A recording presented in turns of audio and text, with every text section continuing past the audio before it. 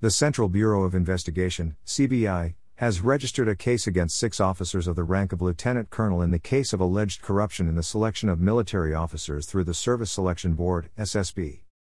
The Times of India, quoting news agency PTI, has written in its news that Lieutenant Colonel Bhagwan, who is currently on a study leave and was accompanied by Nayab Subedar Kuldeep Singh, was involved in the rigging at SSB centers.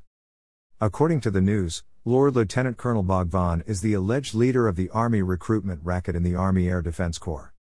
The CBI has raided several places in connection with this case and registered a case against 23 Army personnel and common citizens. All of them are accused of taking bribe for recruitment in the Army. Brigadier Vigilance in the Indian Army, V.K. Purohit alleged on February 28 this year that the candidates failed in the medical examination at the base hospital in New Delhi are passed with bribe. After that, the CBI is investigating this case.